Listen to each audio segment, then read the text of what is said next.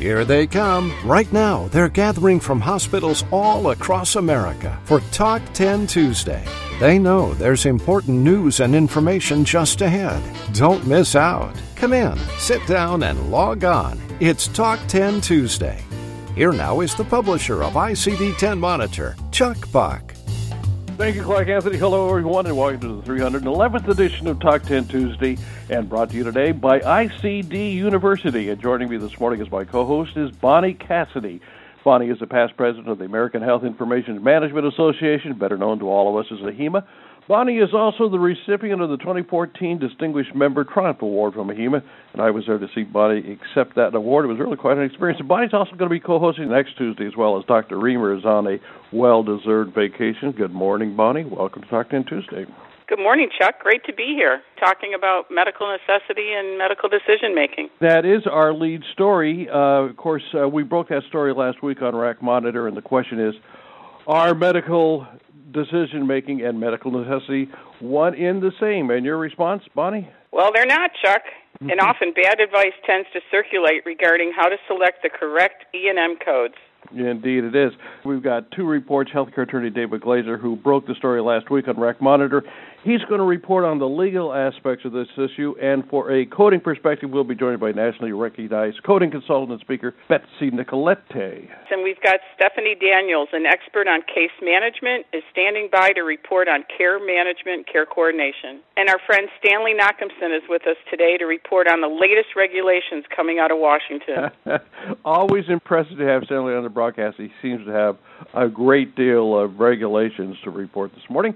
And we also have some healthcare news to report, and for that we check in with Dr. Larry Field, who's at the Talk 10 Tuesday News Desk. The Talk 10 Tuesday News Desk is sponsored by ICD-10 Monitor, inviting you to download a 4-part series on E&M coding. It features nationally known healthcare coding authority Deb Grider, and it's available now on demand. Here now is Dr. Larry Field. Good morning, Chuck. Thank you for having me today. I'd like to talk about something that's more newsworthy rather than actual news. As you know, I work as a frontline physician advisor and have done quite a few reviews over many years now.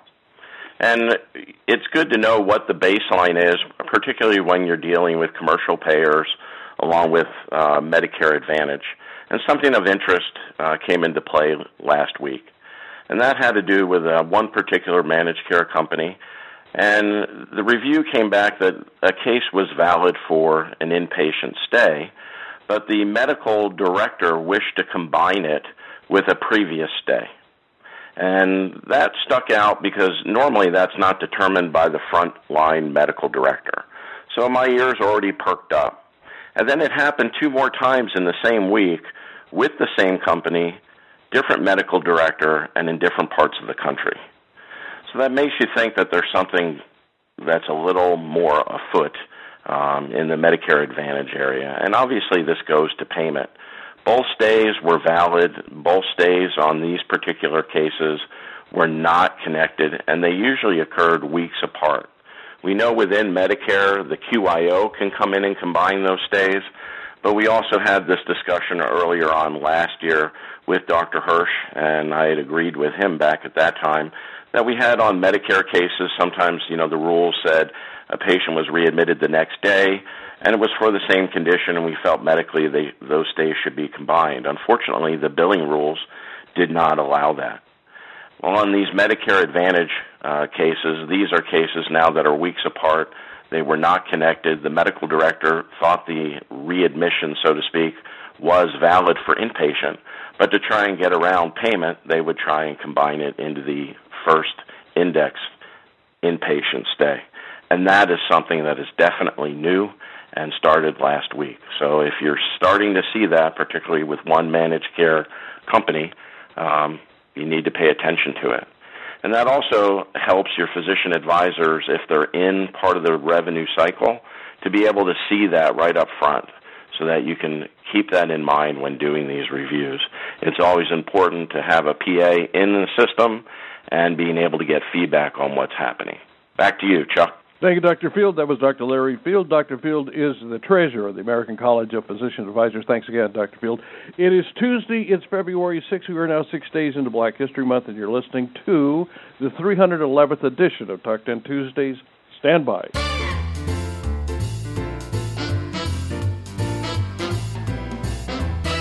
Talk 10 Tuesday is brought to you today by ICD University, inviting you to attend a webcast on hierarchical condition categories, or HCCs. As HCCs begin to permeate the vocabulary of the C-suite, it's critical for HIM professionals to understand and be fluent in the fundamentals of HCCs. That includes their impact on the financial condition of the organization and the unique characteristics of the various HCC models. Physician and provider documentation is as important in achieving entitled reimbursement under an HCC model as it is in a DRG environment, as you'll learn in this webcast on Wednesday, February 21st. Join nationally recognized HIM expert Rose Dunn for this important webcast, HCCs, Understanding Their Dimensions and Possibilities. To attend, click on the ad on the ICD-10 Monitor homepage or call 800-252-1578, extension 2.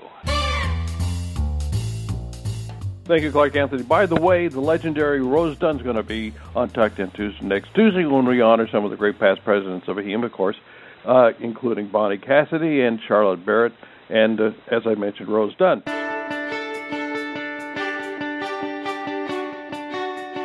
Now's the time for our regulatory segment here on Talk 10 Tuesdays called Reg Watch. It features healthcare industry expert Stanley Nachimson. Good morning, Stanley. Stanley, what's the latest coming out of Washington? Good morning, Chuck, and to all of our panel and listeners. Got some big happenings with the confirmation of the new Secretary of Health and Human Services, Alex Azar, who previously served in several administrations, but most recently was in the pharmaceutical industry. He will now take the helm of HHS. It'll take him a few weeks to bring in all of his advisors and stuff and get things rolling. And I think we saw in the State of the Union that the president talked about reducing prescription drug prices. It'll be interesting to see how the new Secretary Azar takes on that, as well as all the other challenges of HHS. The term ICD-11 is occasionally thrown around, and the World Health Organization is in the last stages of finalizing I'll call it the draft or the latest version of ICD-11. And there are some rumors that they will not allow any clinical modifications. As we know, the U.S. takes the base code set and then adds some additional codes, provides some clinical modification to allow the code set to work better for payment and recording processes. However, it will be interesting to see if who will allow that clinical modification, and if not, that sort of speeds up the process for actually adopting ICD-11 if the industry chooses to do so. In that there will not be the 1 to 2 year or more process of clinical modification. So let's keep our eyes out on that to see how quickly or if the United States adopts ICD-11 as our code set. But I think some of the big news coming out from CMS is the publication of the 2019 Medicare Advantage and Part D Advance Notice and their draft call letter. They are proposing some changes to the Medicare Advantage and Part D program that really have a lot to do with coding, and it will give the Medicare Advantage plan some information once it's finalized as to how best to prepare their bids for providing Medicare Advantage services to Medicare beneficiaries. The Medicare Advantage program is surely a very popular part of Medicare. What CMS is proposing is updating the methodology to pay Medicare Advantage plans, and it looks like, at least from what they're proposing, expect about a 3.1% increase in revenue for Medicare Advantage plans based on some changes in the way they compute the risk adjustment and also in an adjustment for the underlying coding trend. So it looks like Medicare Advantage plans are continuing to sort of upgrade their coding.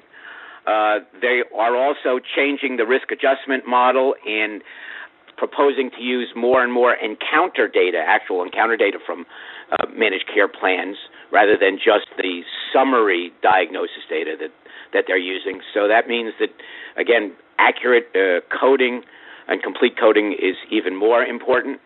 One of the interesting things that they're doing is allowing for the use of health-related supplemental benefits from managed care plans. Although Medicare only has allowed benefits that are directly medically related or medically necessary, they're proposing that Medicare Advantage plans be eligible to offer supplemental benefits if the primary purpose includes daily maintenance. So things like increasing a number of these kinds of allowable benefits to avoid or reduce emergency room utilization and other types of severe consequences is something that CMS is proposing, and it'll be interesting to see how well the industry accepts that, agrees with that, or doesn't agree with that. So some big changes for Medicare Advantage proposed for 2019, and again, coding remains a key factor in getting appropriate reimbursement. Chuck, back to you. It was Stanley Nachimson. Stanley is the founder of Nachimson Advisors, LLC. Thanks, Stanley. Great reporting. We're pleased to welcome back to Talk 10 Tuesday nationally recognized care management expert, Stephanie Daniels. Good morning, Stephanie. Welcome to the broadcast. Good morning, Chuck. It's generally accepted that hospital case management has evolved over the years since its introduction in the mid-1980s. We've gone from the original clinical model to the functional model, then jumped to the era of outcomes achievement. With the rapid movement to a value-based environment, it should come as no surprise that once again, hospital case management programs are changing too. But it hasn't been easy. Unfortunately, many hospitals are still mired down with the discharge planning, utilization review tasks of second-generation models.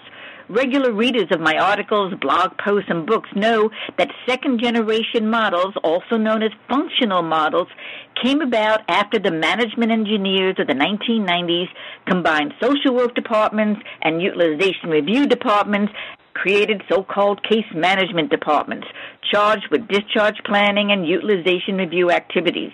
In many hospitals today, patient nurses are no longer held responsible for initiating their patient's discharge plan.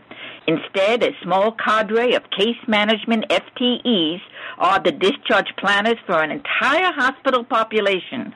They are the travel agents to arrange the discharge, and they are the utilization reviewers, a burdensome array of responsibilities, none of which are done optimally. As a result, discharge preparations are often just in time, readmissions escalate, medical necessity requirements are perfunctorily applied, and denials increase. As fourth-generation models of care coordination are popping up, there is universal recognition that there is a unique population of acute care patients who need special attention, not only to help them navigate through the acute episode of care, but often across the entire continuum. As ACOs proliferate along with new payment and delivery of care models, many hospital execs and case management program leaders have been successfully preparing for a new marketplace. Predictive analytics, or their surrogates, are being used to identify high-risk, high-utilization patients who would benefit most from care coordination. Networks of preferred post-acute providers are being formed, practice profiles are being distributed to the medical staff, centralized post-acute resource centers are being created, and selected patients are being monitored closely and, to the extent feasible, given the size of the organization, seamlessly across multiple settings. But as I visit hospitals across the country, I've discovered that in the rush to address new care coordination opportunities, some of the early silo initiatives are having unintended consequences. In a New York Times article by Paula Spann entitled The Tangle of Coordinated Healthcare, she highlights how hospitals, ACOs, managed Medicaid programs, home care agencies, senior centers, and other community organizations have all established their own care coordination programs. So now we have multiple care coordinators from different care providers or payers who are contacting patients and recommending activities that may have already been arranged by another coordinator. Unfortunately, most coordinators are not even aware that others have made contact or visited until they ask the patient. What patients need, rather, is access to a primary navigator who can work across diverse care settings to help patients manage their care plans. Care coordination without care plan continuity is detrimental to patient care and may compromise desired outcomes. When considering how care coordination will work at your facility, ensure that it starts with an enterprise-wide vision that can provide seamless continuity of access and information across multiple settings. What patients need is access to a coordinator who is fully empowered with the right tools, enabling him or her to work across diverse care settings to help patients access and manage their care. That's it for me, Bonnie. Back to you. Thanks, Stephanie. And that was a tremendous care coordination, patient-focused discussion, very thought-provoking for all of us. That was the founder and partner of Phoenix Medical Management, Stephanie Daniels. Chuck? Thanks, Bonnie, and thank you very much, Stephanie. You can read Stephanie's excellent article on this subject in today's edition of ICD-10 Monitor News. Thanks again.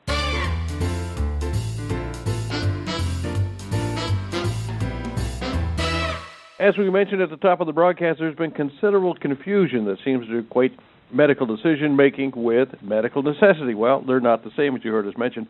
Last week, healthcare attorney David Glaser was the first to break a news story involving Highmark's recent policy, evidently recently rescinded, that required physicians to use medical decision-making as a key component of coding.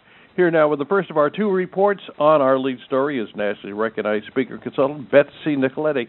Welcome to the broadcast, Betsy, and as a coding expert, what was your reaction when you heard about Highmark's decision, which, of course, now has been rescinded? I said my blood pressure went up. It sent it through the roof. So, Chuck, thank you very much for inviting me to participate for the first time in Talk 10 Tuesdays. A coder wrote to one of my colleagues about this and said, the insurance company told me that even though the visit met the requirements for a 99215, they were down-coding it because of complexity. And a week before that, a physician had written to me and said, my own coding department down-coded my 99215, even though it had time documented, because it didn't meet medical decision-making. So I know you listeners who have been listened in last week heard about that Highmark decision since rescinded. It was communicated to medical practices in a document called Today's Message. And it said in capital letters, Highmark to require providers to prioritize medical decision-making with complexity of history and exam when reporting E&M services. And, of course, we might wonder, why did they do that? And they said it was, quote, based on their interpretation of the 1995 and 1997 guidelines. Well, their interpretation is dead wrong. So why do payers and coders downcode visits when the history and the exam support the level of service? They base it on a quote from the Medicare Claims Processing Manual that says, medical necessity is the overarching criterion in selecting a level of service, not the volume of documentation. So let's hold on to that thought. Medical necessity is the overarching criterion. So if we're going to go back in history, the documentation guidelines were developed in 1995 and 97, a joint work product of the AMA and Medicare, and they said that for established patient visits and some other types of visits, the two of the three key components of history, exam, and medical decision-making must be met. The quote from the Medicare Claims Processing Manual doesn't talk about medical decision-making, it talks about medical necessity. But those two are not synonymous, and really medical decision-making shouldn't be used as a stand-in for medical necessity. I do say, in an E&M service, medical necessity is like beauty. It is in the eye of the beholder. The medical necessity for ordering an EKG or a CT scan of the abdomen, that's pretty well defined. We look at the medical policy from the government or the payer, and it tells us what they think is medically necessary for us to order that CT scan. If the patient's going to have a blepharoplasty, there are clear diagnostic indications. But neither Medicare nor CPT or any other payer has developed guidelines that describe the medical necessity for performing a specific level of history or exam. If the clinician documents that detailed history and exam, should a payer or coder say that it wasn't necessary? Of course, I'm going to admit it, our electronic health records have resulted in some medically unbelievable notes. I've been known to ask, is it usual to do a comprehensive exam for a patient with a sprained ankle? But developing medical policies based on outliers is the wrong solution. The correct solution, follow the guidelines, and then let medical directors deal with the outliers. Thank you. Bonnie, back to you. Thank you, Betsy. That was Betsy Nicoletti. Betsy is a national consultant on physician coding and founder of Coding ITEL. Chuck? Thanks, Bonnie, and thank you, Betsy, very much for an excellent report. By the way, you can read Betsy's reporting on this issue in today's edition of the ICD-10 Monitor e-News. Healthcare attorney David Glazer was the first to break this news story involving Highmark's recent policy. Of course, it has been rescinded. At least we understand that's the case. David, for a legal perspective, tell us what we should be thinking about. You bet, Chuck. So there are a veritable plethora of lessons from this episode. Betsy made the point that medical necessity and medical decision-making aren't the same. Now, both have the word medical, but the similarity stops there. The E&M guidelines focus on medical decision-making, and that's really an attempt to mechanically quantify the amount of intellectual thought that a medical professional uses during an evaluation and management service. Medical necessity is a question of whether the work performed was truly required.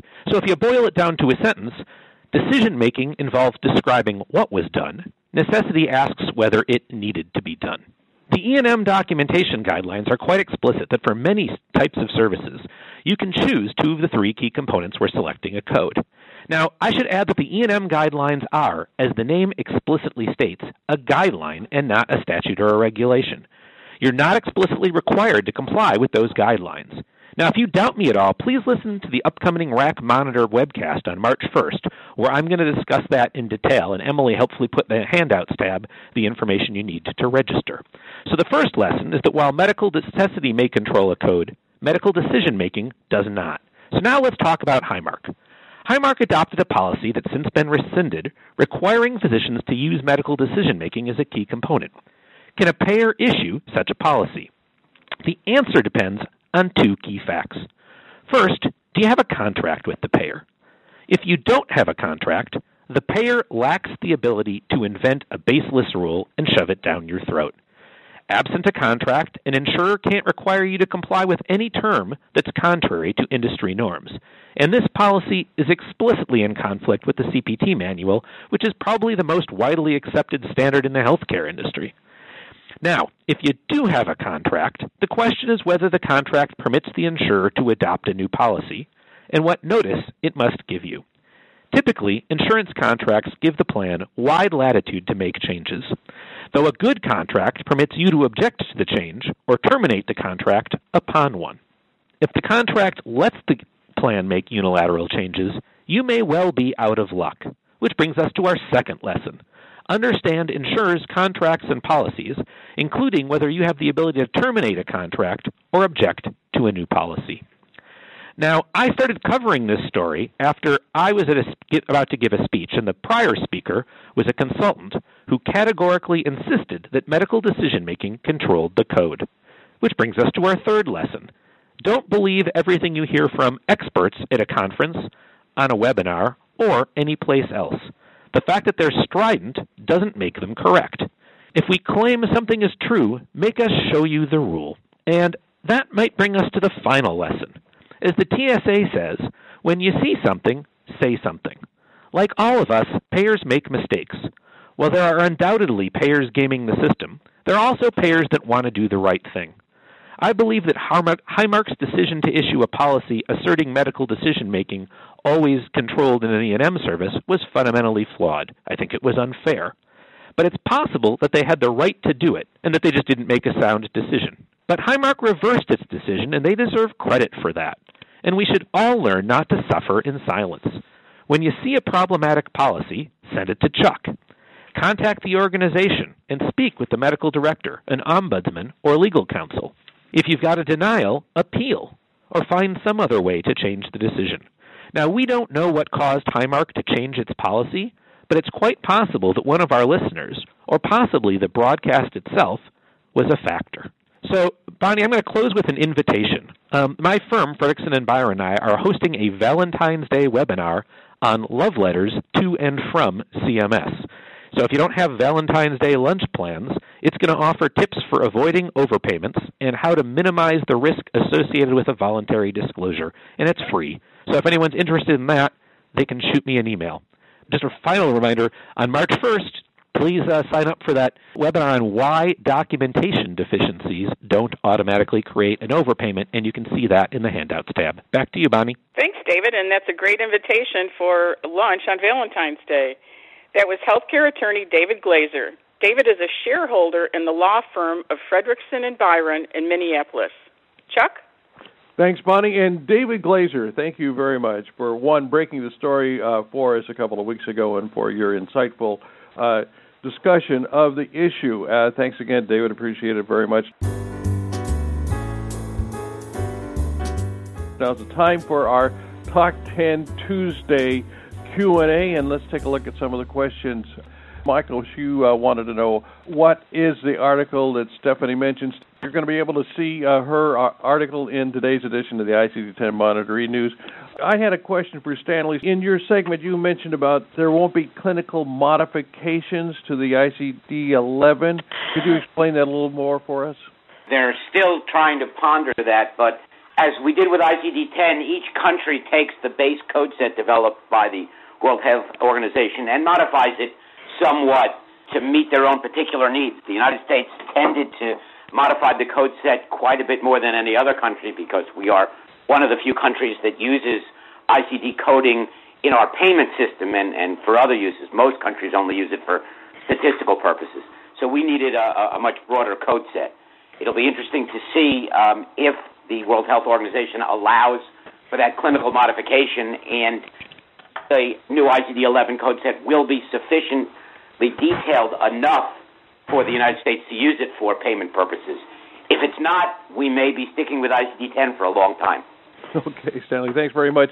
Bonnie, give us an idea of what's coming up on next Tuesday's broadcast you're going to be co-hosting. We're going to hear from two of my AHIMA colleagues, both past presidents, Rose Dunn and Charlotte Barrett. Also, our special guest will be Terry Fletcher, a cardiovascular coding authority, when we observe Friday is Heart Month. February is Heart Month. It's also Valentine's Day, of course. Bonnie, thanks very much for co-hosting. That's going to be a wrap for this edition, the 311th edition of Talk 10 Tuesday. And Bonnie and I want to thank our guest today, Stephanie Daniels. Thank you, Stephanie. Dr. Larry Field, nice to have you on the Talk 10 Tuesday News Desk, Dr. Field. Thanks again. David Glazer, Betsy Nicoletti, and Stanley Nachemson. Dr. Plethora, thanks again. And we hope you'll be right back here next Tuesday for another edition of Talk 10 Tuesday. I'm Chuck Buck, speaking on behalf of Bonnie Cassidy and everyone here at Talk 10 Tuesday and ICD-10 Monitor. Have a great week, everyone. Talk 10 Tuesday is a production of ICD-10 Monitor.